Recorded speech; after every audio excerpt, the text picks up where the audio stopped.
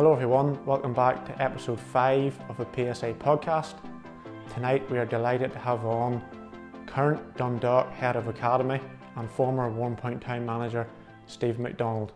Alright Stevie, you're very welcome to the PSA podcast. How's things going with yourself? Not bad, yeah. Trying to work up a nice balance here with COVID, what we can and can't do.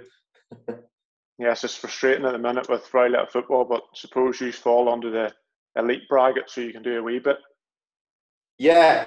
Look, at the moment, obviously doing a lot of kind of work around the office and building presentations for the academy. But I'm lucky enough at the moment that I've been on the pitch with the first team every day. So I suppose getting a little coaching fix that way. So fantastic. Yeah, so not so bad here at Dundalk at the moment anyway.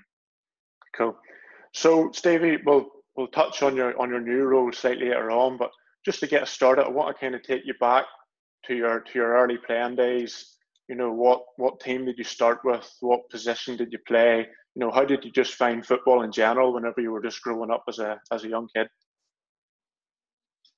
Yeah, well, I think from early on, I was always going to play football. It was something, you know, back then in the mid-90s, every kid was on the street with a ball.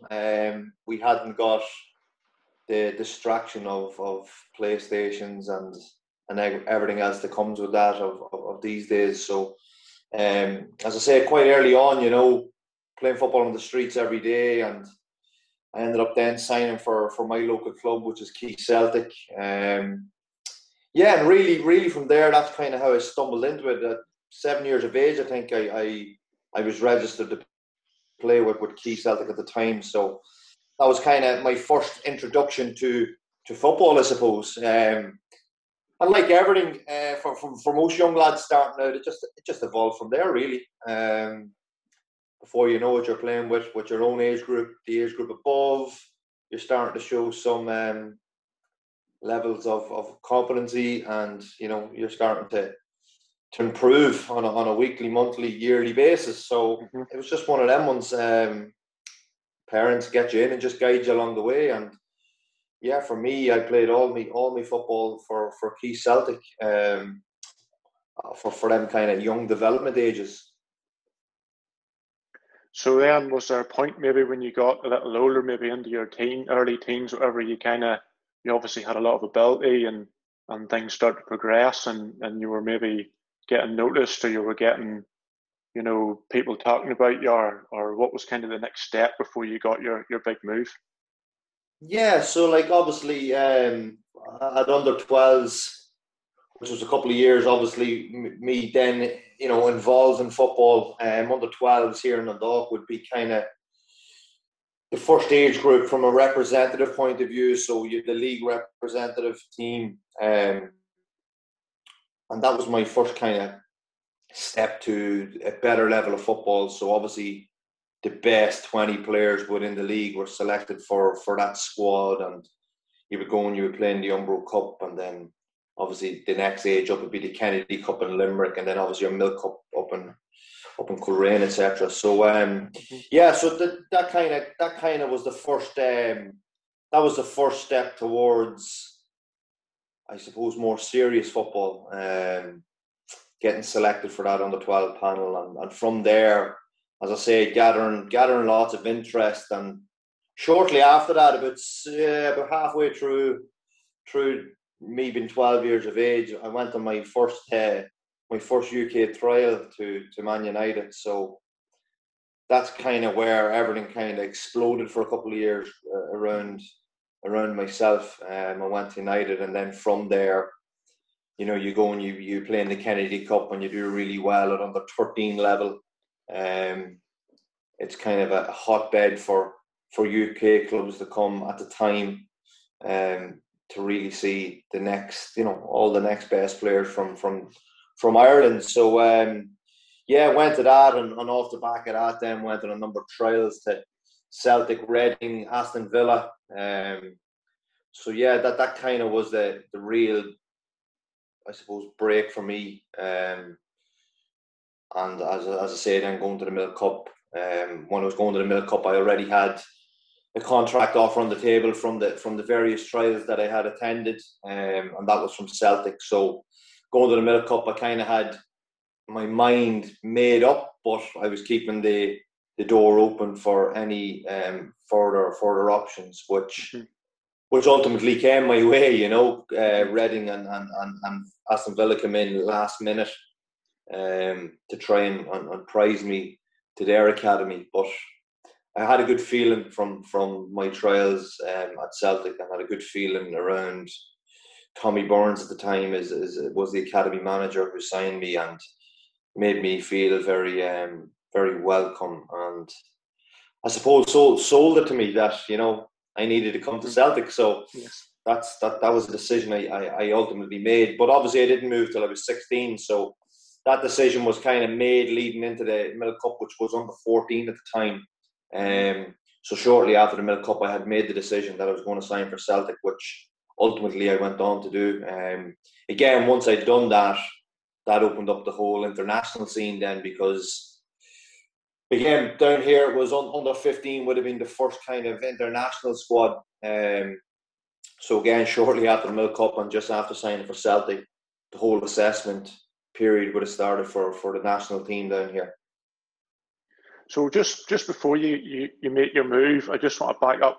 As a probably 13, 14-year-old, was football all you lived for? Was that your main focus? Were you determined to be a footballer and that was it? Or were you just kind of taking it in your stride to see what happened, or were you got your head set on becoming a footballer? Yeah, no, at that point,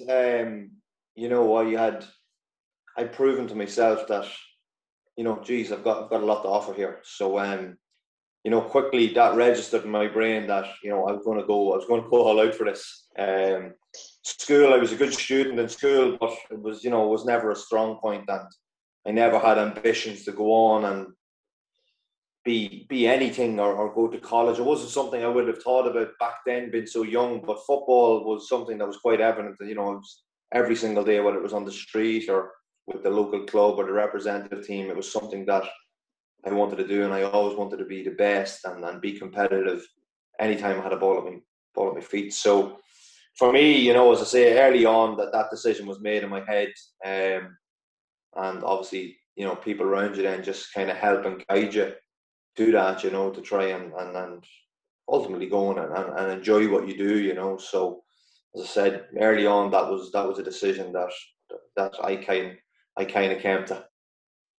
So as a 16-year-old boy from Ireland, would you say signing for Celtic was the dream move? Was the ultimate move for you? Yeah, well, funny enough, I wouldn't have been, I wouldn't be a fan of Celtic. I wasn't a fan. Most kids from the south here would be Celtic fans. I was a gunner, so I was an Arsenal man. So if Arsenal had came knocking, I would have jumped, Matt. But yeah, no. Listen, for me, obviously, the whole Irish connection with Celtic, and even when I was over there on trial, players from the south of Ireland were quite well represented in Celtic. I think there might have been nearly double figures across the academy in terms of Irish lads. So for me, it was comfortable. It was a comfortable decision to go and make because you could relate to a lot of people. So yeah, but listen, to be a 16-year-old kid, to get the opportunity to go into a full-time academy environment like that, regardless if it was Celtic, Rangers, Aberdeen, down in England and Manchester, wherever, it's always a dream, to be a footballer first and foremost. But yeah, no, listen, it was, as I say, it was quite comfortable for me because I knew kind of had as I said, that real Irish connection was quite evident there at Celtic at the time. Mm-hmm. So you move over to Celtic as a 16-year-old, and did you take to it easily? Was it hard to kind of get settled? Did you settle in really quick, or how did you find your first maybe couple of months, your initial move? Yeah, so my 16th birthday falls on the month of March. So I actually went across for kind of like a break-in period. So March, April, May, I was over there for 3 months just to ease me in. And then obviously we would finish up kind of the back end of May for a period of time for about 4 or 5 weeks. And then you report back for pre-season. So as I said, I was quite blessed with how my birthday felt. And as I said, that wee introductory period kind of gave me a taste of it. And then you were home for a wee bit, and then you were gone back. But like overall, I to be honest, I settled quite well. I stayed in digs with another Irish lad, Richie Towell, and we had an Italian lad from Milan, Luca Santonocito, who just signed from Inter Milan for. Yes. I think he might have signed for maybe 90k, 100k. He was a big prospect. So I shared digs with them. But again, as I said, we were well looked after. For me, I settled simply because we were on the football pitch every single day, and you were reporting for 9 o'clock and you weren't home till 4 o'clock. So you were doing your school hours. The time you go home, you didn't have too much time to think about things. You're putting the feet up and getting ready for the next day, getting prepared in your mind, refueling the body with some food, etc. So yeah, look, it was quite an easy transition for me, and one I enjoyed. Fantastic. So could you just maybe take us through your time at Celtic briefly? Any highlights, how you got on, how you progressed? Yeah, so like obviously like everything, a kid coming from whether it's the north or the south of Ireland, we haven't got the luxury of a full-time, we haven't got full-time. I know it's different now. Like obviously we've got the residential academies and stuff for the elite players up in Jordanstown, etc. But like, back, as I say, back then, you're talking 15 years ago, you hadn't got the luxury of getting that much contact. So as I said, naturally every player developed and progressed, and I was no different. However, for me, I was slightly unlucky. The man who had signed me, Tommy Burns, unfortunately, Tommy passed away at the time. Passed away. So that kind of introductory period that I had of the 2.5 months, prior to the summer break, Tommy was struck down. I think Tommy battled cancer 2 or 3 times over his life, and unfortunately, Tommy had passed away. And when something like that happens, obviously it hits a club like Celtic, especially the many roles he fulfilled. He was first team coach, academy manager, etc. And like for me, it was I was up against it straight away. Like as I said, the whole lure of me going to Celtic was Tommy Burns. That that man convinced me it was the right club, and I was going there specifically to work with him. And unfortunately for me, that never quite materialised. So we got a new at the time there was a new academy manager come in, Chris McCart from Motherwell, who's still currently in the post to this day. And obviously I wasn't one of Chris kind of signings, and it just. For one reason or another, it just never seemed to click. I never seemed to fit from a football point of view, which is crazy. 16, 17 years of age, it should always be around development. But as I said, for me, I didn't quite get the game time that I would have probably, assuming that I probably would have got. But yeah, so it was a challenge in that regard that I had to try and overcome at a young age. I went to Celtic. The dream had been sold. I was looking forward to going and working under Tommy, which never materialised, and now I had to adapt early on. And as I said, yes, I certainly did get better, but there was a serious lack of game time there for the just shy of 2 or just over 2 years I'd spent at the club. Spent over 2 years of a 3-year contract, so I had cut the contract short on my own behalf, purely based off,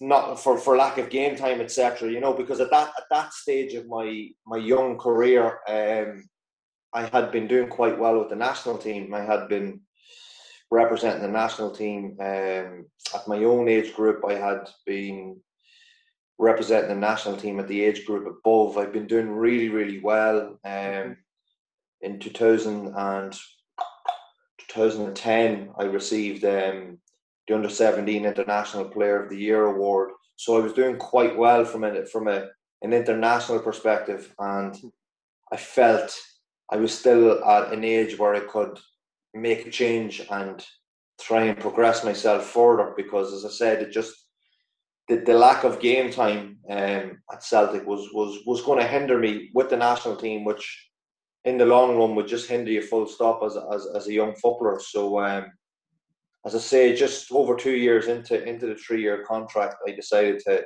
part ways with Celtic, with the hope of trying my luck down south in England. So once we'd agreed that, I went on 2 trials. I went to Wolves and I went to Bolton, but you're no longer going as a 16-year-old academy kid. You're going there at 18, and you're technically competing for a professional contract, because the way they had it down south in comparison to Scotland was you obviously have your scholarship and your so normally it's like a 2 and a 1. You'd get your 2-year scholarship and your 1-year pro deal, where in Scotland it was all professional at the time. So you were going from professional to, you were going down there and you were having to go professional because you were too old for the scholarship program. So you're going in and you're in and around. Like, I remember going to Wolves and you're trialing, but you're trialing and you're training with the first team, because that's where they want to see you. They're looking at you, an 18-year-old kid, and if we're going to sign you, we need to see how you would fit within a first team environment. And if you were good enough, you'd probably then go and be represented at reserve level. So, I went in there. Mick McCarthy was the manager at the time, so I'd gone in at a good week. But again, they were only promoted to the Premiership, and I was quite a technical player. I wasn't the biggest of lads. Still I'm not the biggest. And at the time, as I say, Wolves were only up, and it was all hustle bustle football, and it was quite direct. So I kind of even knew from the first couple of days that it wasn't a good. It was never going to be a good fit, and the likelihood of me getting something was very slim, which proved the case. From there, I went to Bolton, where Owen Coyle was the gaffer at the time. Went in and I trained with their reserves for a week.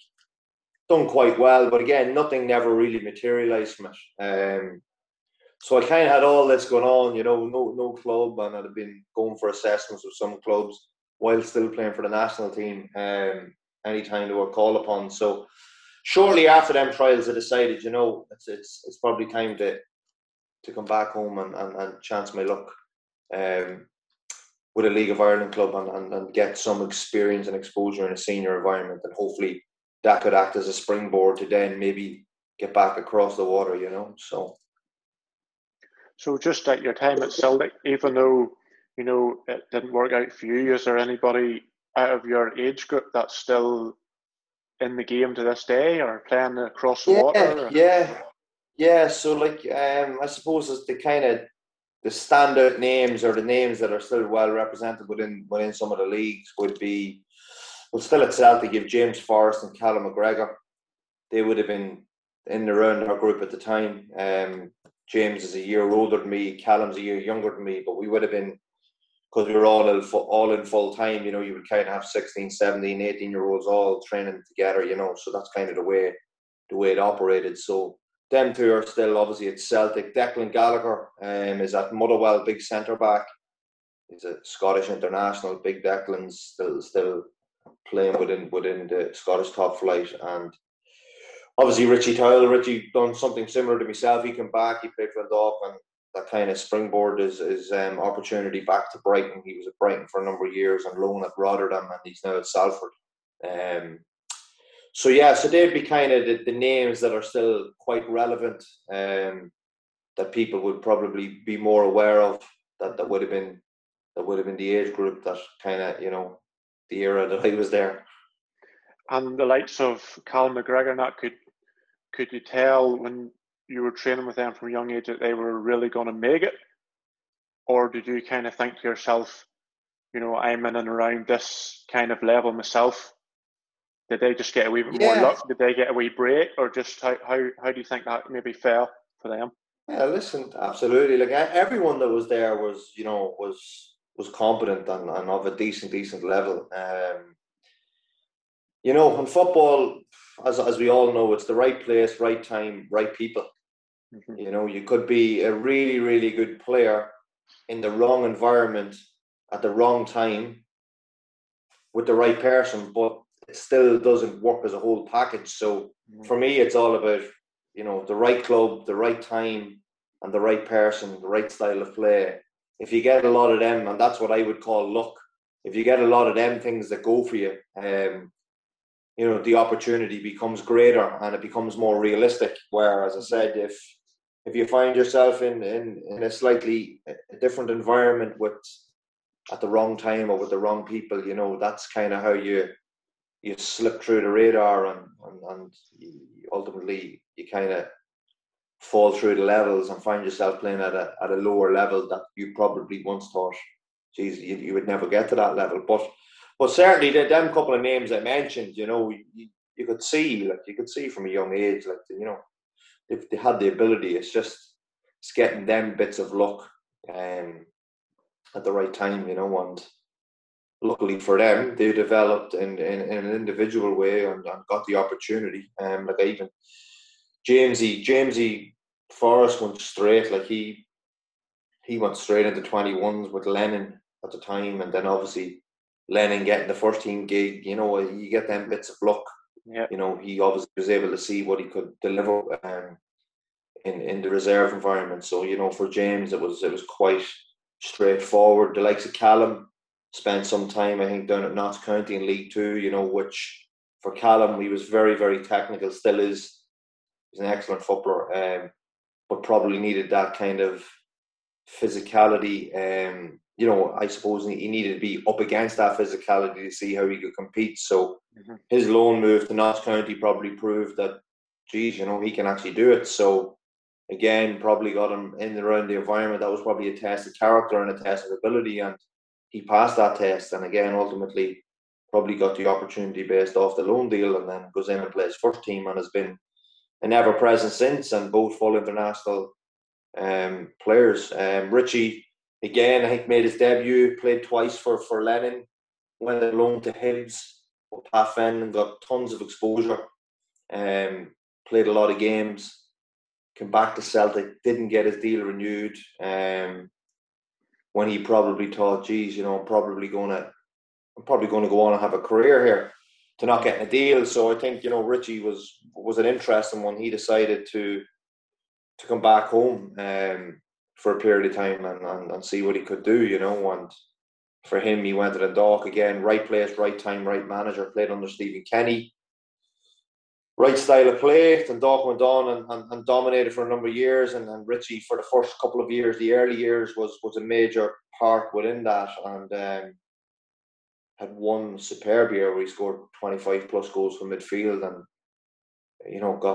got loads of attraction from the UK, and ultimately signed for Chris Hughton at Brighton when they were in the Championship pushing for Premiership promotion. So for Richie, coming home, finding the right club in the Dundalk and the right manager in Stephen Kenny in terms of how he wanted to do things was the wee bit of luck he needed. And as I say, he got his opportunity based off what he had delivered with the Dundalk, and he goes and gets a 3-year deal at Brighton, and obviously a couple of loans to Rotterdam in between that, and then obviously he's permanently at Salford now, So yeah, so that, as I say, they'd be the three the three figureheads that would have been, gone on and done a fair bit since my days there at Celtic, in the early years.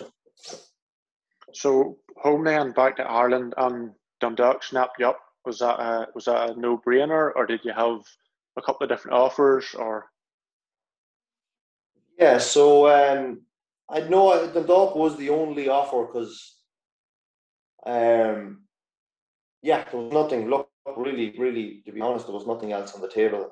Dundalk's my hometown club. At that point, Dundalk were entering the second season back in the Premiership. We've been in the doldrums for a long time. Dundalk have been in the first division for a number of years, and this was when I returned home, this was their second season in the Premiership, and they just got a new manager, Ian Foster, who's now involved with England under. Don't know, he could be involved. He was involved with the 17s, but I think he's now gone in with like the senior ladies team with England. So he was the manager at the time, Ian Foster. He's a Liverpudlian, and yeah, it was just perfect timing. As I say, Dundalk were going a slightly different direction. They were trying to get some of the best young players in the country, along with some experienced players, and for me, it was a perfect fit. And we went on to have a couple of good seasons at Dundalk. So at that time, for me, the idea was sign here, try and get into the senior setting and play as much senior football as possible, which would have been very different to what I'd been used to with Celtic or even with the international team, albeit the levels are very, very high technically and tactically. It doesn't replicate senior football, getting bashed by men and getting it put up against you, and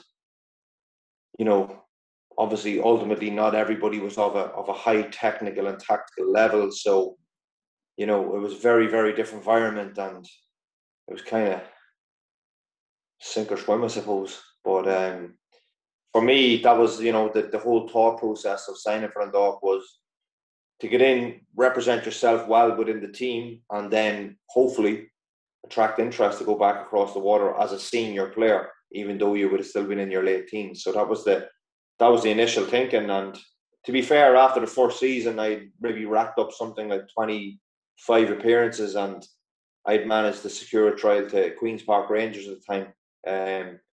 So again, went across the water for an assessment. Nothing came of it, but again, that gave me a little bit of encouragement that what I had went and done at first team level in that particular season had got somebody off their seat to come and watch in order for me to be getting on a flight to London to go to QPR. So, that was the idea, and you go into the next season thinking, can you get more appearances? Can you attract more interest? And that was generally the idea, And was Dundalk full time at the time? Yeah, so when I came home, they were full time. We were mornings. A very different full time to Celtic, but we were full time nonetheless. That we could solely focus on training. Like obviously, I've been used to with Celtic, training maybe 2 pitch sessions a day or a pitch session and a gym session. At Dundalk, it was just because of probably at the time lack of facilities, it was just pitch session. That's you done, boys. We'll see you tomorrow. But as I said, it was still good. We were full time, and you didn't have to worry about taking up a side job or anything. You were there as a full time footballer, and that suited because, as I say, you were coming from that environment. So that was important. So a couple of seasons at Dundalk. Yeah, spent in total four seasons with Dundalk, racked up about 75 appearances overall. So and along the way we had a couple of cup finals, some European. We Europa League. We'd run in the Europa League away to Levski Sofia. So two years in a row with that, we got into the Europa League positions, and we'd managed to get some experience there as well. So that was all invaluable. It was very good and very enjoyable experience. So what then took you away from Dundalk? So with Dundalk, my final year at Dundalk, I was 20, and it was my kind of at that stage I had been represented with the national team for 15s right through to 19. So I'd represented them at 16s, 17s, and 18s. So for me, an ambition was, to try and get captain on the 21 level. It was a personal goal of mine, and my final year at Dundalk, which would have been kind of the first year under Stephen Kenny before we went on and had all the success. I felt I was in the right place. I had the right manager. There was lots of good players in at the time, and we finished second that year. and got to a semi-final of the FAI Cup. But for me, game time was massively limited, and for me that was a concern. Like going forward, you couldn't take a new deal off the back of very little game time. And when I sat down at the end of that fourth year at Dundalk with Stephen, I just said, listen, before we discuss anything, I think my time here is probably up. I'm 21 now. I need to go and spread my wings and try and get regular game time. So at that stage, I'd reckon that okay, the opportunity of the 21s is bypassed now, because I'm that year older now, and for me it was about trying to just establish myself and get as much game time as possible. So I left Dundalk after that fourth season and signed for Johnny McDonald at Shelbourne. So I'd moved to Shells again. Shells is a big club. What they'd done previously was probably, historically they're probably a bigger club. Going back when you're comparing all the league titles they won 20 odd years ago, and the Champions League run against La Coruña at the time and stuff like this. So for me, again, you were going to Shells who weren't in the Premier, they were in the first division, but ambition to try and get back into the Premiership. And I just thought, for me to go and play for a big club, but almost get a lot of game time. It was something I said, let's do this. So I decided to sign for Shells, but it didn't work out, to be honest, Matt. It just didn't work out. I spent half a season there. When I speak about right place, right time, right manager, all of the things weren't right. It wasn't the right place for me at the time, even though I thought, geez, go and play. Again, no disrespect. I was probably a level or two ahead in terms of my technical and tactical ability, and it just didn't work for me. And I found myself getting frustrated, and then there was a wee period of time where I was in the team and I was out of the team, and it was all up in the air. And normally around June we have a mid-season break here. You've got kind of 2 weeks without fixtures, and I went off on holidays with my partner to Lanzarote, and we just sat down and I just had a good chat with her. I was just like, where's this going? I was just like, right, I have to make a call here. I can't stay there. I just knew in my gut, the bit of luck that I needed for that move, it wasn't there, and it wasn't going to be there. So I made the decision when I returned from holidays that I wasn't going to return to Shelbourne, and again, I agreed to cancel my contract mutually because I felt I wasn't going to go anywhere. And then that's when I had looked at, right, well, what other possibilities is there? I had a period of time at the Dock. That experience was over. I've now took a move to Shelbourne with the hope of, springboarding again and getting that regular game time to maybe get some notice. Didn't work out, so I switched. I moved the goalpost completely, and I had a look at up north. And obviously, Warrenpoint at the time were only starting to progress as a club. I think they were entering their second season in the Premiership under Barry Gray, and I think it was a second season. And obviously, Barry had caught wind at the time that, I was available. And I think Harry Fay was assistant at the time, and Harry was aware of me because Harry would have been Johnny McDonald's assistant at Newry when Johnny McDonald was assistant at Newry. So obviously, with Johnny being at Shells and me leaving Shells, that kind of alerted them. And again, Barry and Harry, between the two of them, had persuaded me to come on board with Warrenpoint. So again, the idea was get into Warrenpoint, try and show the league what I could do, and hopefully get a bigger move to maybe a Linfield or wherever. But I was only a month in. I was 22, just gone 22. Before that midsummer break, before I'd left Shells and came to Warrenpoint, so I was 22 at this point. And I was a month into pre-season. We done pre-season. We did a pre-season trip away to Russia. It was an unbelievable experience. And then we returned, and I played the first 3 games of the league. And Yeah, I at that stage throughout my whole career, I had been getting regular screening um with the Mater in Dublin, around an issue they'd found with my heart. And yeah, basically a month into the season, I remember it was around the 22nd of August. There you go, even though the date.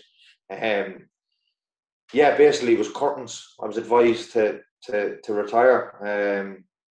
So again, we'll probably touch on that a wee bit more now because we've just thrown it in there. But like from when I went to Celtic to the stage of 22, that 6 year period, um, something had flagged at Celtic when I'd done my medicals.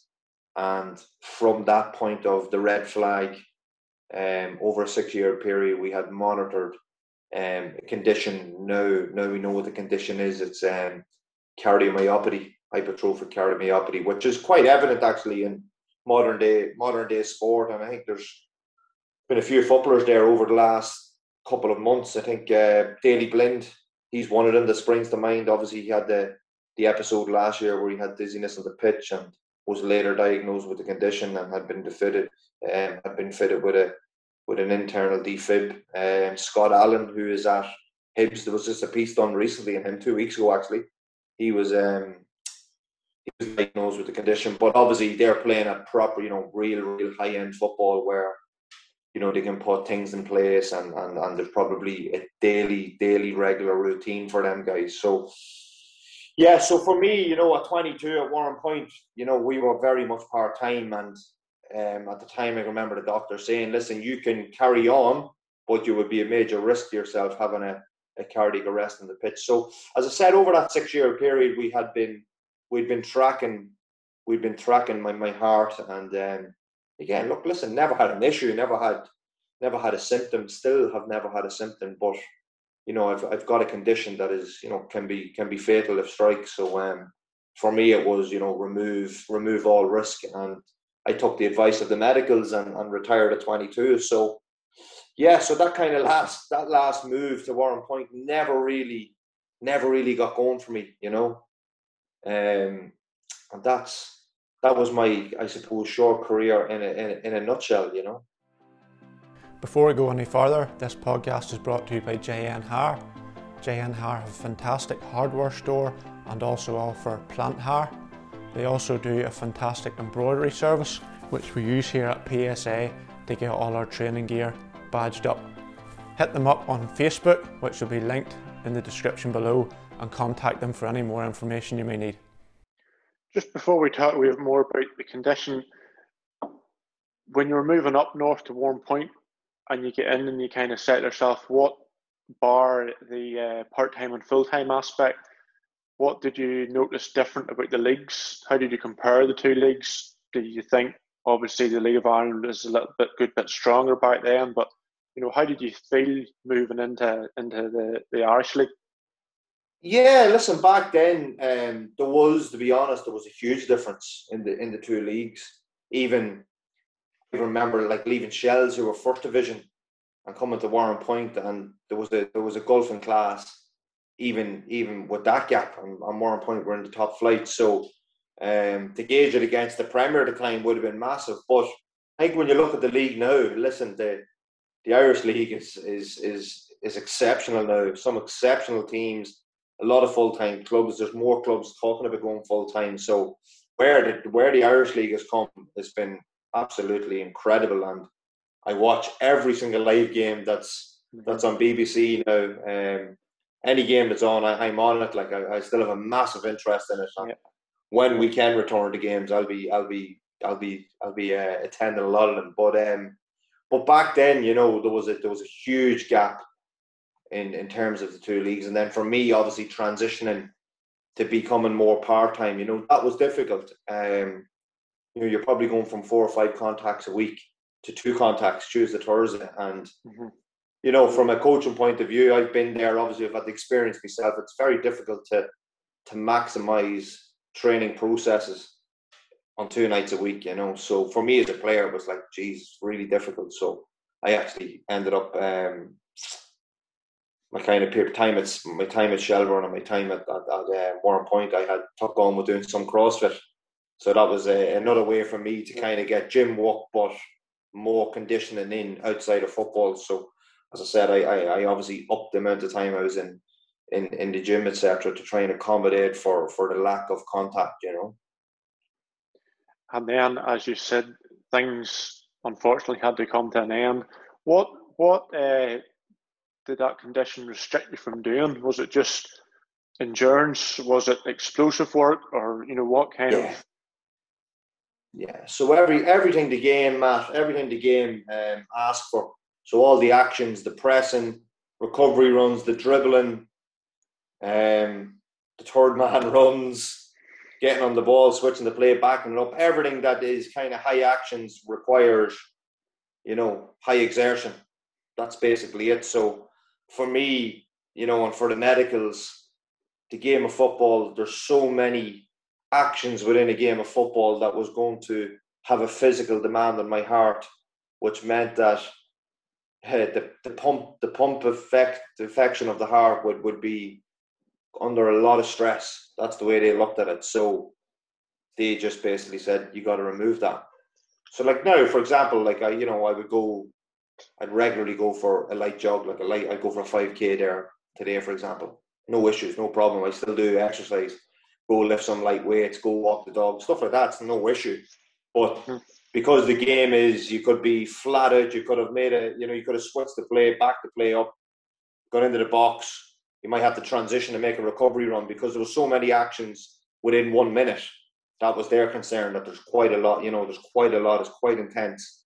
There's going to be a lot physically demanded from you as a player. So, they were the things we had to avoid. Obviously, even at the time, I said I was doing CrossFit, a lot of 15-minute hit sessions within CrossFit, so all that type of stuff was a big no-no and a big grey area where it was just like, nah, you're better leaving that be. So listen, you're not going to go against the advice of highly qualified medicals, and as hard as it was, you had to accept it and get on with it. And that's something, it didn't come natural. It wasn't easy. It was far from easy. You had to do a lot of transitioning and a lot of thinking. Geez, Matt have been struck with really bad luck here.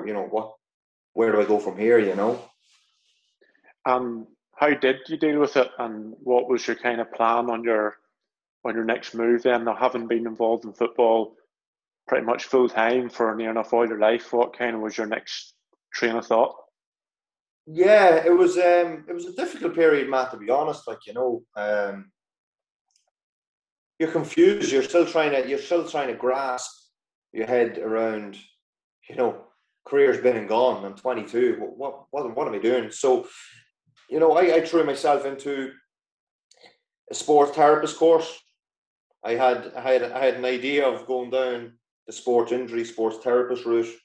I'd done a short course for 18 months on that, while doing a little bit of coaching with my local team here, one of the senior teams, to see how I would get a feel for that. But as I said, went and done the course because I felt I had an interest in that. I'd completed the course and then realised that's not for me, while continuing to do a little bit of coaching over them 18 months with my local senior team. So for me, that ruled out, an interest that I thought I had. And I suppose the coaching kind of came more to the forefront of my mind. As I said, I had been dipping my toes in with the local senior team, giving a hand, to then ultimately taking over a senior team and being a head coach. But there was other factors. Like I had to go and get a job for the first time. Ended up working in a local clothes shop, high-end clothes shop here in Dundalk. You're doing your 9 to 5, coming home, having your dinner, going out and coaching in the evenings. Really enjoyed the coaching. As I say, got really involved in that and took the local senior team and had a really good time. Was there for 2 or 3 years overall. And I also took on with the Dundalk, one of the local Dundalk representative teams that went to the Kennedy Cup. So got quite involved, and at that point, I before taking the representative team, I had obviously the senior team going. I took the representative team going for extra coaching. So I was nearly on the pitch every night because I kind of had 2 coaching positions going. So I signed up for my B license then because I felt, geez, I've got the bug here. I think I can offer something here, even though I'm young. I was bringing energy and enthusiasm and some thoughts and some, structural things to it. And, for me, the big seller for me was going into the senior team and having an impact on players who are 32, 33, 34, looking at you going, Jesus, he has us well organised here, and we went on and got a promotion and we won a cup. So all these things kind of helped my own personal confidence. And as I said, we took that, represented the team, which would have been the best players within the league at 14. And, we done really well. We done lots of good work with them. It's the first time we kind of had a team that were training 2 nights a week. So this was all quite new to me. So as I say, got on the B license and really enjoyed the B license. It was such an eye-opener because even to this day, footballers just think they can roll out of football and roll straight onto a coaching course. It doesn't work like that. I was, we were dealt with 50 assignments. I was I was nearly overwhelmed at times with the UEFA B license because the content on the course was ridiculous. It was over a year, and things like video recording sessions, something I'd never done, building session plans, something I'd never really done in terms of, everything I had to do was objective based. I didn't know what an objective was. I now know what it is. Building periodization plans, 12-week training blocks, doing a match analysis, doing a match report on the next team. A SWOT analysis on yourself. Where do you see yourself? Stuff like this. Questions that you've never been asked because you've never really coached at that level. So, as I said, it was such an eye-opener. But the more I got into it, it was I was saying to myself every time I sat down and read out a new set of goals, it was I want to get this. I want to get on my year. I want to get into full-time football in 5 years. This is where I was going with it. I really wanted to get kind of my teeth into it. So yeah. So as I said, from there, with the senior team, the representative team, when I'd finished with the senior team, we finished up around May. I still had the representative team running when then we entered the tournament, the Kennedy Cup in July. It's run down in Limerick every year. It's a fabulous tournament for young players. And off the back of that, I was getting ready to go back and be involved with the senior team again. And I get a call from Warrenpoint at the time. So it's just funny how it all kind of worked. You retired at Warrenpoint, even though you're there for a short period. You go now and you gather 3 years experience from a coaching point of view, and all of a sudden, who's the first contact? Barry reached out to me and was like, "Jesus, it's crazy how the game works." So I suppose that takes me to that stage, kind of transitioning from retiring and kind of overcoming some of them challenges and trying to find my feet. Trialing out a few things to see that I like it or not. And as I said, ultimately, I got the bug back through coaching, and I went on and done the B license, and that takes me to Warrenpoint. So that's kind of where I really start to evolve and progress as a coach and manager. So just before we talk about your coaching and management time at Warrenpoint, coaching never really came into your head when you were playing as a player that you thought, whenever I retire, be it later on in years before your condition came prevalent to you, coaching never really came into your head? You were just a player, or did you kind of have that wee thing in the back of your head? I was so focused on playing. I think I was always going to be involved in football. I just didn't know at what level, how serious I would have took it. So there were some things that, I kind of needed to find out really quick. But, retiring at 22, it wasn't my initial thought was remaining in the game. It was kind of take some time myself. That's why I kind of tiptoed into football with the local senior team. And as I said, for the first year of that, I was kind of assisting a good friend of mine. He was like, why don't you come down and just give us a dig out? And that's all I did. I didn't want to get too invested in it because I wanted to give the course I'd signed up, the sports injury therapist course. I wanted to give that some time, and I did that. But as I said, it certainly wasn't my initial reaction. Geez, you know, I'm going to go on and be where I am ultimately now, you know. But I think it was certainly something I was going to get involved in. So you've built up 3 good years' experience, and then Barry Gray gives you a call. You're in at Warrenpoint. What was your first role there? Yeah, so Barry reached out.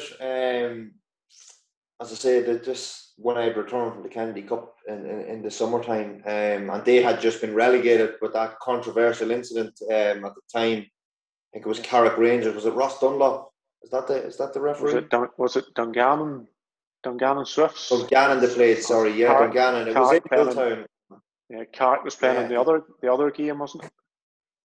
That was it, yeah. And the controversial penalty that was never. Jordan Dane, if I remember, got clattered in the box, and the referee gave it the other way, and obviously they went down via that decision. So they were in the championship. As I say, Barry had reached out to myself to come on board as the first team coach, and he'd also reached out to Matthew Tipton, who had just I think he had just retired. So Tippy came on board as the assistant to Barry, and I was the first team coach then.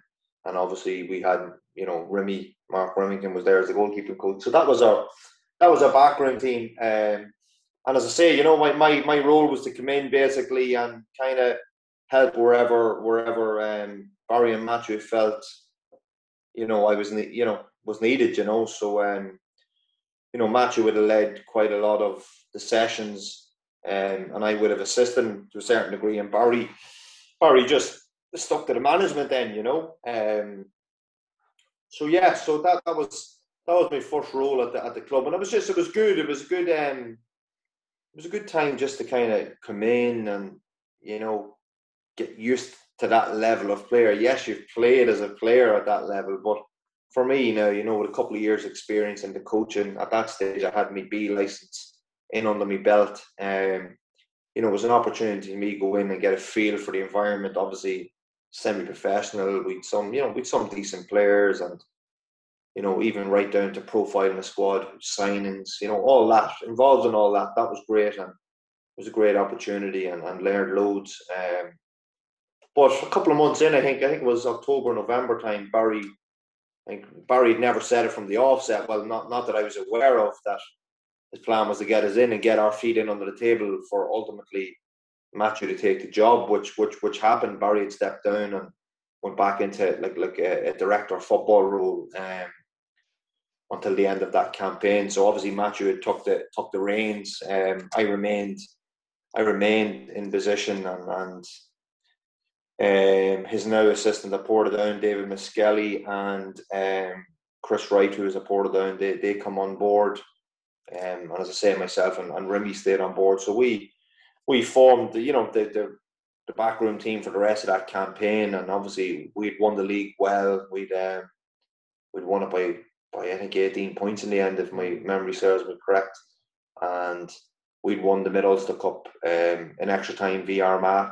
So we had a really good year. We'd done the double. It was excellent, really good. So that summer, Barry had left the club, had stepped away from the club completely, and gone and took the role at Cliftonville, which was probably a surprise to everybody. To be honest, you know, nobody. Yeah, me included. You know, normally to go from a management position to a management position, it makes a lot of sense. But to go from, you know, being in the position he was to a management position, it was, you know, everyone was kind of took back by it. You know, it wasn't something. I think I was in holidays when I read it, and I couldn't believe it.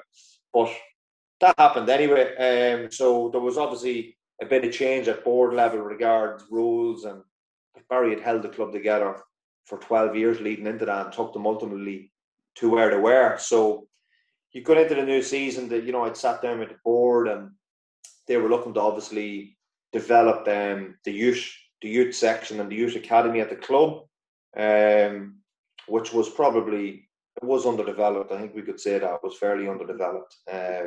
So the view was that I would remain with the first team as a first team coach, and again be utilised in any way that was seen to fit, you know. But obviously I had a wee bit more responsibility and a wee bit more involvement with the club overall now, because now I could kind of really get my teeth into the academy end of stuff. So I suppose it was a good progression for me while I was at the club. You know, as I said before that, I've been making progressions leading into Warrenpoint from a coaching point of view, but now I was making progressions within the club. So year two, obviously, got stuck in. We were in Premiership, different kettle of fish. You're up against a higher level team. You weren't winning every week.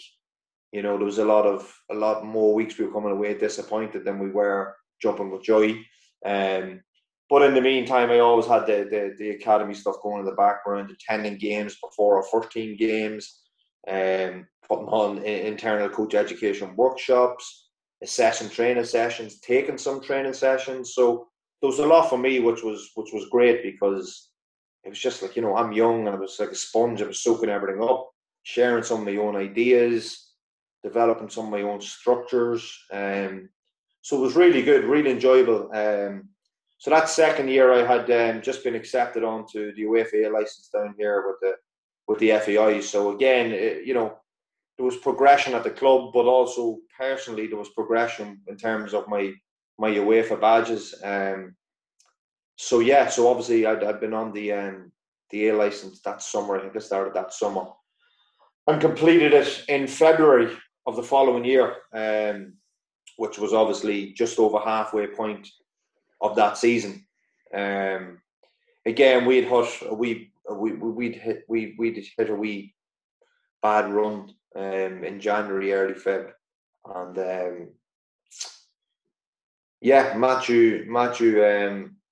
Matthew mutually agreed to step away from the club,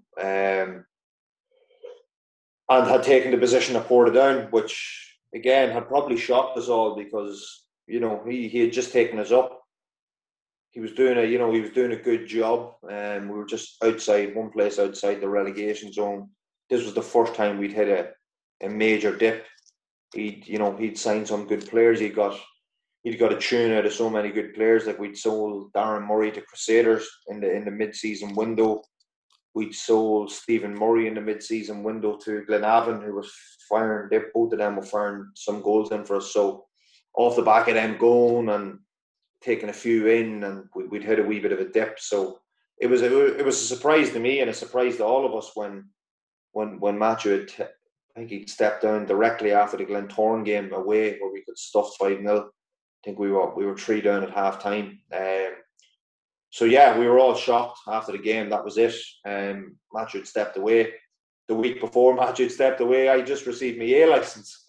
So that was good time. Chairman, yeah. Listen, and again, the next part, it was something. It was like, right, okay, another progression. This is incredible. You know, I'd only been there 2.5 years, and I was moving on to my third promotion. So I remember it ever so well. Conor McGreevy, the chairman at the club, I caught wind of what happened, and I was just in my car, ready to parked outside the Oval, Tuesday night fixture.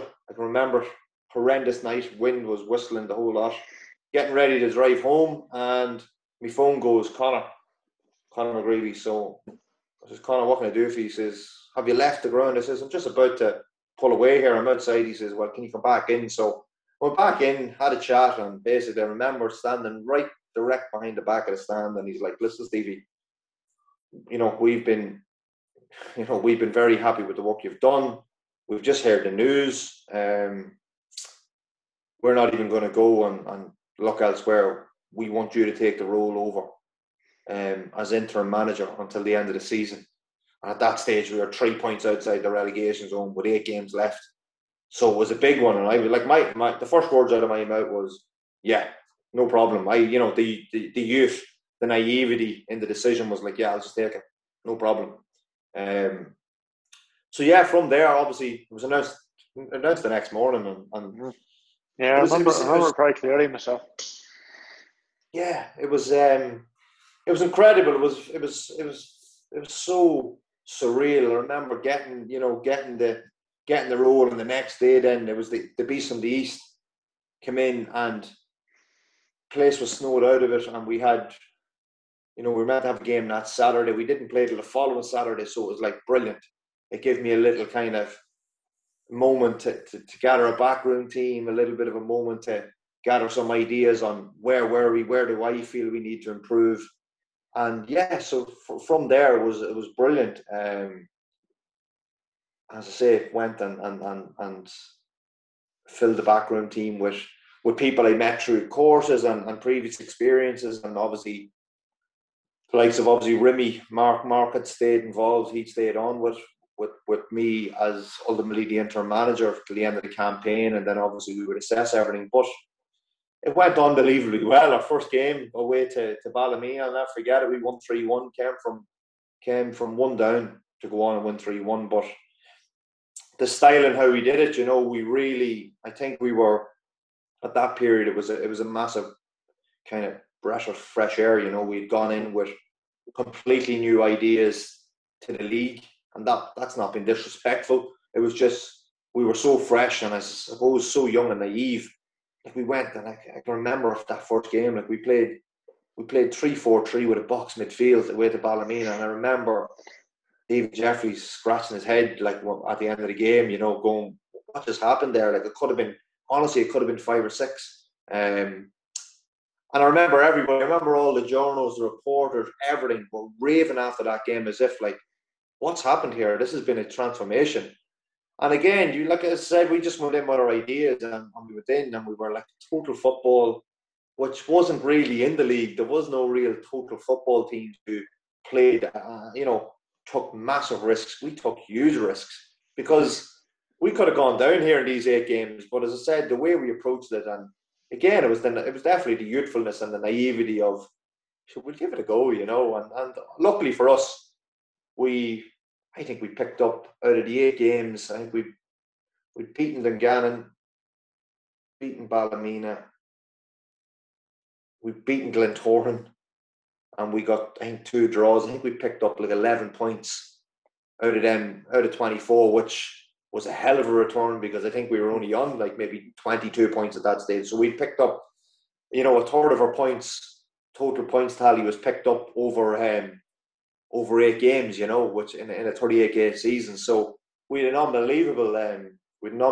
interim period for 3 months. And yeah, listen, brilliant. Went on holidays, come back, and yeah, we wanted to, Conor and the board had decided we want you to take the job on a permanent basis, and that's when I signed a 3-year contract with the club, and yeah, unbelievable. Like as I said, that was kind of talk about retiring and not having football coaching at the forefront of your mind, to all of a sudden 5 years down the line you're the youngest manager probably in the history of the Irish League after signing the 3-year contract. I couldn't have wrote this stuff, to be brutally honest with you. I couldn't have wrote it. Yeah, and then obviously from there, Matt, obviously I got time to work with yourself closely. You were in as the reserve coach. You were obviously in and around our first team environment on training nights and match days as well. So obviously you've seen some of the work we would have carried out, and for me it was an unbelievable experience. You're now entering, your first full year in charge. You've moved on players for different reasons. You've signed players based off your style and how you want the team to look. And obviously you want them to carry out your principles as such. Just on that, Stevie, because I've been obviously very fortunate to be in your training sessions, involved in your match day setup and stuff like that. And like even jumping on, I remember at a training session one night, I think it was the second season, you were playing Ballymena away, and you were going to play like a 3-1 or something, something crazy.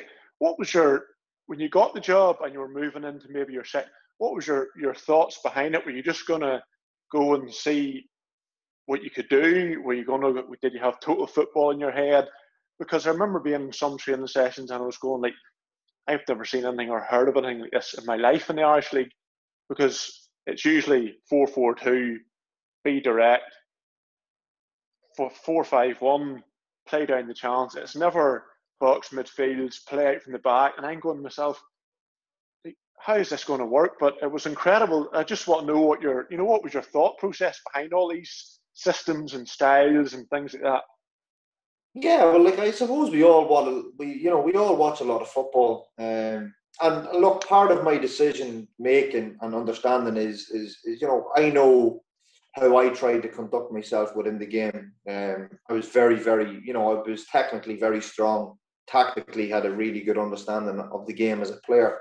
So for me, I wanted my teams to reflect that, and that was why we went and recruited certain players to play this way. Like, I was looking at, we assessed all the teams in the league, and we done a percentage on all the different style of plays, and obviously 4-4-2 direct football was, it outweighed everything else. So for us, we planned for that, and what we planned for was have a numerical advantage all over the pitch by having certain, key principles within certain positions, and how we carry that out ultimately. So there was, as you say, there was crazy times where we had some crazy ideas. Sometimes it came off, sometimes it didn't. But a lot of the time for us, a lot of the stuff we experimented with, it worked. And for us, it gave us invaluable experience. Like at the time, you got to think about it. We were the smallest club, smallest fan base, and look, we had the smallest budget. Let's be real about it. So when we focused in on our recruitment, we focused on signing young players who came from good educational backgrounds. So like we would have took over a number of years, we would have took a lot of players from the Dundalk on the 19s that just weren't ready for their first team, but we knew their educational background through football was of a high level. So obviously with our methodology and how we coach, as you know yourself, we felt, getting players in at that age, we could really, really expose them to a really good environment. And that's why we tried a lot of, crazy tactical ideas. And look, ultimately it worked. More so that first year, it really worked. It took time, but it really worked. And as I said, like, you have all the journals, all the people running podcasts, the BBC Sunday show that they did regards all the highlights and that, and people are now talking about Warrenpoint probably playing the most value for money football in the league at that point. Like, we'd gone to Linfield and got a 1-1 draw. They scored in the 96th minute to equalise. That's when they're top of the league. The following week you go to Glenavon, who are top of the league, and you get a 1-1 draw. You beat Ballymena, we beat Cliftonville, scored two goals in the 90th minute to turn Cliftonville over in Milltown. We beat Coleraine that season. So, like, we had some incredible scalps along the way in that first season. And as I say, look, it was really all got to do with how we taught. And as I said, it does go back to my own playing experience and how I wanted to play the game. Like, for me, I wouldn't change anything. And going forward, I certainly wouldn't change anything. Obviously, with experience, you gain things like, right place, right club, right time. Like, to go in at Warrenpoint again, for example, if I was to get the job tomorrow, would I do it slightly differently? My principles would still be there, but I'd obviously have to assess all the external factors, all the other things that naivety allowed us to make crazy decisions at the time. But as I said, it paid off, and it's good quality information stored for my next management job, and that's just been honest, Yeah. You have to have a style, like, if the way we were looking at it, if 11 teams played 4-4-2 in direct football that season, well, then we're the 12th team. We'll try something different. That was my mindset. You could still only have one winner playing 4-4-2 in direct football. So there was no point joining in that. There was no point of having the mentality, you can't beat them, join them. We certainly didn't think like that. We thought, well, if we're going to get success, we're going to get it a different way. And that's how we felt. And, like, again, look, it all comes down to even your background team. Like, obviously, Collie was my assistant there. Collie was, cut off the same cloth regards mindset and how we should develop training sessions. What, like, we're working off animations. We're doing putting TVs up in dressing rooms so players understood training objectives, and they had a vision of what the training looked like before it even started. Everything was so precise to the training night, and that would all tie in with opposition match reports, and we would identify maybe 2 areas of weakness, and we would plan for that. So if it was a right back, or if it was the pocket between the right back and right winger, if that was an area where the opposition were weak on transition, we planned for that, and we would build the whole training week around that. And when you see stuff like that come out in games and you get results, it's like brilliant, Now, a lot of time it mightn't come out either, because we had a really young squad as well, so there was a lot of inconsistency. But that first year, as I said, I named a couple of the scalps. We got to the semi-final of the Irish Cup to only get beaten penalties. Again, that was a lot of our players' first time in a senior semi-final, full stop, So Nares probably did get the better of us. It was a stalemate, 0-0, and we got beaten penalties. But for our first year, we recorded the highest points tally in the club's history to date. We got to the furthest point in the Irish Cup to the club, in the club's history to date. So, for us, it was an unbelievable year. Obviously, what followed then, that transfer window in the summer, there was huge turnover. Obviously, Simon, like Aaron McCarry had signed for Dundalk. That just goes to show you what, Shanna Foster went to Cliftonville. Simon Kelly had retired. Trying to think, and then obviously, there was a few decisions we had to make, for what we thought was going to be the better of where we wanted to go with it. So, unfortunately for us, we weren't able to replace key players. We hadn't got the financial muscle to go and compete with other clubs, and that followed by a mini injury crisis at the start of that campaign meant we had an absolute atrocious start to the season.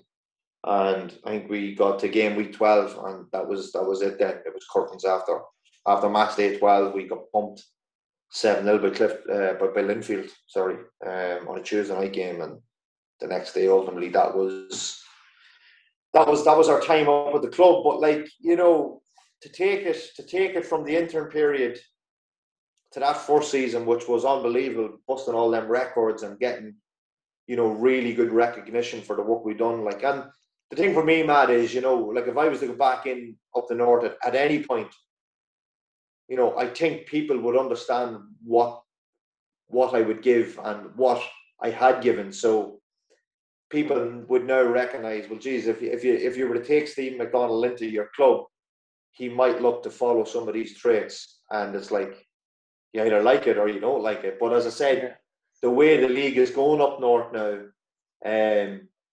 there's a lot more emphasis on technical and tactical detail. So I think, where we were, 2 years ago now, since my time at the club at Warrenpoint, where the game has come up north is it's come very far. So I feel, if I was to go back in at this stage, you would sit well for now.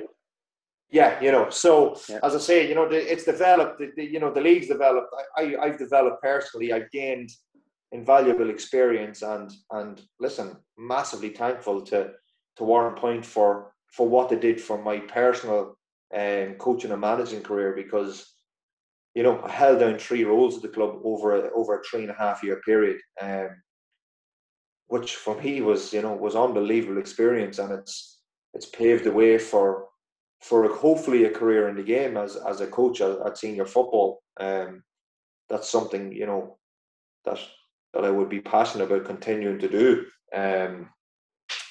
Which probably now takes us to what have I done since my time at Warrenpoint. Yeah, you were you've been very quiet, or could I say under the radar maybe, from your time at Warrenpoint until your appointment at Dundalk. What have you done, or what did you do? I'd probably say there was a lot of maybe self-development, reflection, things like that. Yeah, massive amount of reflection. Attended a couple of CPD events to try and just further kind of educate and refresh, kind of my experience to date, and I suppose fine tune my thoughts going forward within the game.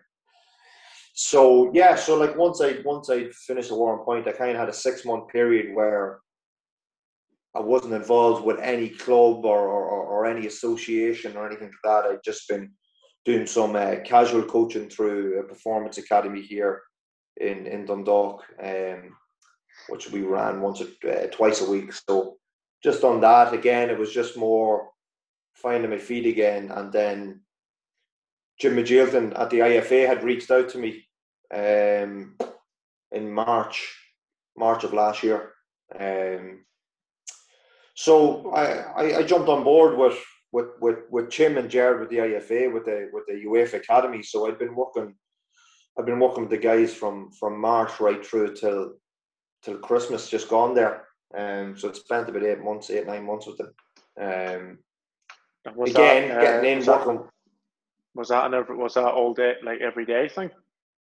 Yeah, so obviously I had basically come on board as the assistant coach with the group in Jordanstown, the UEFA group. So I'd work there 2 days a week, and then I'd go across to the performance school in Dungannon, where I'd carry out a further 2 days. So I was on board with them 4 days a week, and then obviously the Sundays they'd take the international squads in and basically run through some sessions with them. So that was kind of my working week, and obviously, the likes of Andy Waterworth and stuff were involved with that. So it was good to build them relationships from my time at Warrenpoint. And as I said, for me, it was another way to open a door and stay relevant. So that's a role I carried out up until Christmas, and I suppose really kind of built that relationship with Jim, which now takes us to Dundalk. Obviously, when Jim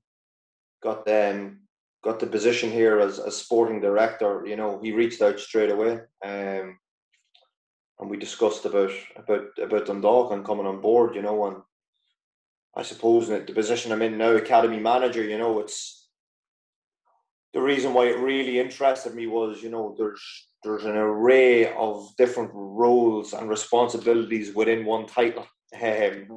Like we've got four elite squads from 14 right through to 19. We've a ladies section.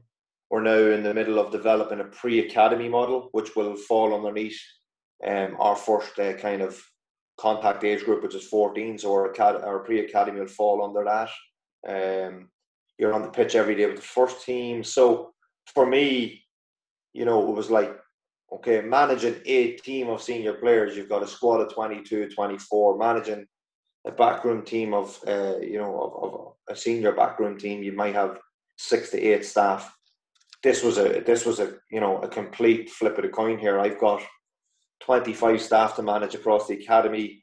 We're looking at 120 odd players where we have to basically make decisions on where we're going with them, developing a pre-academy from scratch, assisting with the first team in any way they see fit. So for me, this is a real, opportunity to learn and further evolve within the game. It's a full-time position. It's the first time in football that I've had a really, really full-time position. Like obviously when I was at Warrenpoint, yes, the role is full-time, but you're only 2 or 3 nights a week in a game. I'm on a bit full-time, as in I'm in Oriel Park 60 hours a week at the minute. So it's really hands-on, and that's in a time where we have a pandemic. You're putting 60 hours on a week. We're not even on the pitch with the academy players yet. This is just purely building work in behind the scenes and working with the first team. You're already accumulating them types of hours. So for me, it's a massive opportunity to kind of further evolve and look. Listen, I've never worked in the League of Ireland. This is my first time, so it's an opportunity to build connections, hopefully progress, and see where it takes me. Obviously it's not first team football, it's not first team manager position, but as I said, it'll certainly speed up my understanding and hopefully speed up the opportunity to get back into a full-time setting. You know, what I would say is, ultimately, where do you want to get back to? You definitely want to get back to first team football, even though it's very cutthroat. But I think, you know, all of us in football crave that pressure. But for this moment in time, for me, with everything that's going on in the world and the opportunity that has presented itself, it's an opportunity for me to really further educate myself. Like, I've been just accepted onto there's a new course down here with the FAI. It's called the UEFA Elite Youth A license. So it's based on, to be an academy manager or head of youth, you have to do this license now. So obviously you go right up to A license, and then obviously you've got pro license after that. But now they've bridged the gap between the pro license and they've put this one in. So, you know, for me, that course starts next week. So it's an opportunity for me to gather more knowledge, more content, expand my ideas, manage more people, ultimately manage more players. You know, I turn 29 here at the end of the month, so I'm still relatively young from a coaching point of view. You know, if I'm to be in this position for 3 to 5 years, I'll still be in the early 30s. So, but again, listen, if an opportunity comes along or presents itself with a really, really, you know, whether it's here at the club or whether it's at another top club, you know, in a first team environment, and it's something you can't say no to, well, we'll make them decisions if them decisions are there to be made. But for now, you know, I've got my eyes kind of really focused on this, and I want to get my teeth stuck into this because it really is a blank canvas, and I really want to leave a good stamp here, you know. So I do see myself in this position for a number of years, but in football you just never know, Matt. As you know, you just never know. So look, that's kind of where I'm at the moment. Really enjoyable, lots of work. But listen, that's football. The moment you stop, you know, is the moment you become irrelevant. What's the old saying? Out of sight, out of mind. Out of sight, out of mind. Well, Stevie, just before you go, because it's been a fantastic night so far, I've got 4 quick questions for you, and you can just answer them in 2 or 3 sentences if you as whatever you want. Have you any advice for young coaches?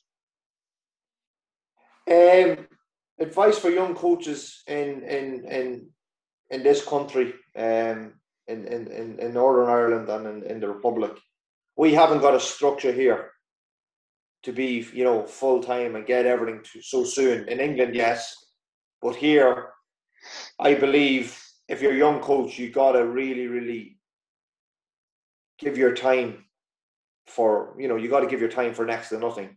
You got to really go in there as a novice and become an intern, and yes, go and educate yourself.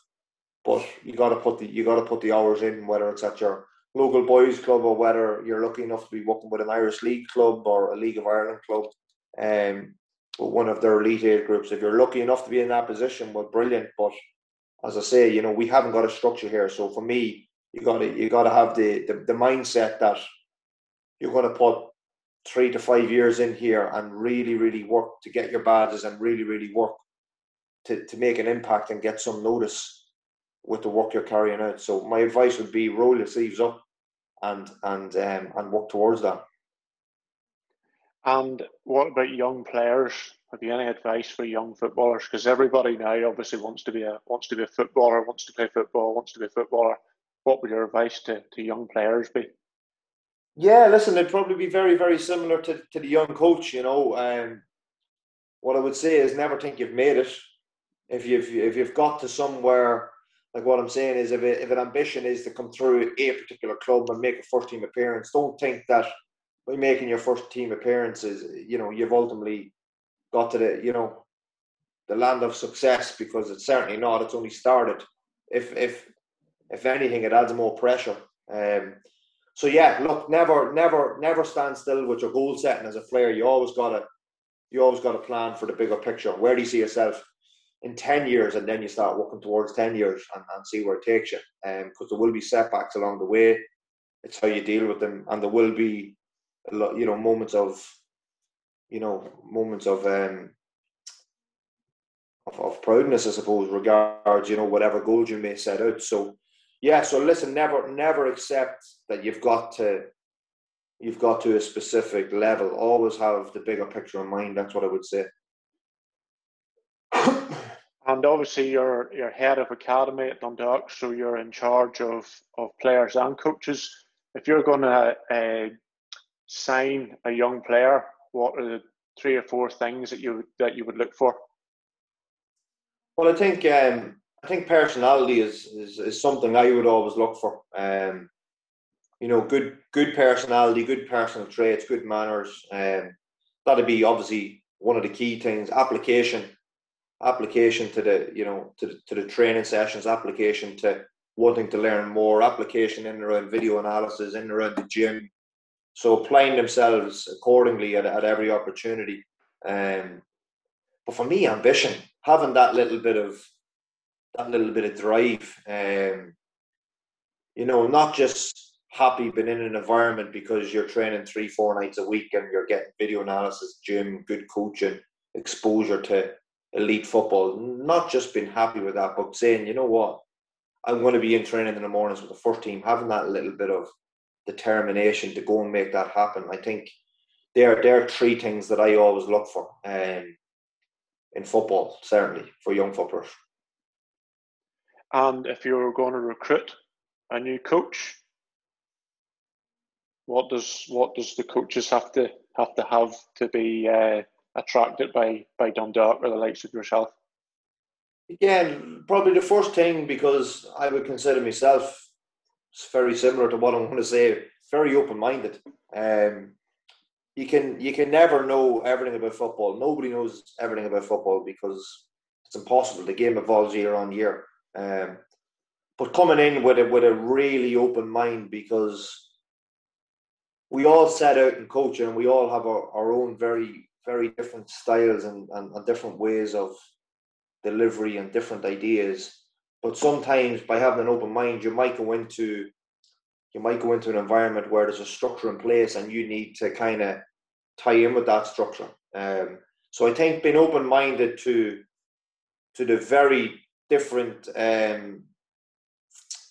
scenarios that are posed at different clubs. So you have 3 different clubs, 3 different scenarios, and you'll have to adapt differently to every single one of them. But if you go in with a closed-minded, the one common trend is you'll not last long at any of the 3 clubs. But if you go in with an open mind, you might learn some stuff along the way. But as I said, that's where you build up your knowledge of how football clubs run. So open-mindedness would be key for me within a coach.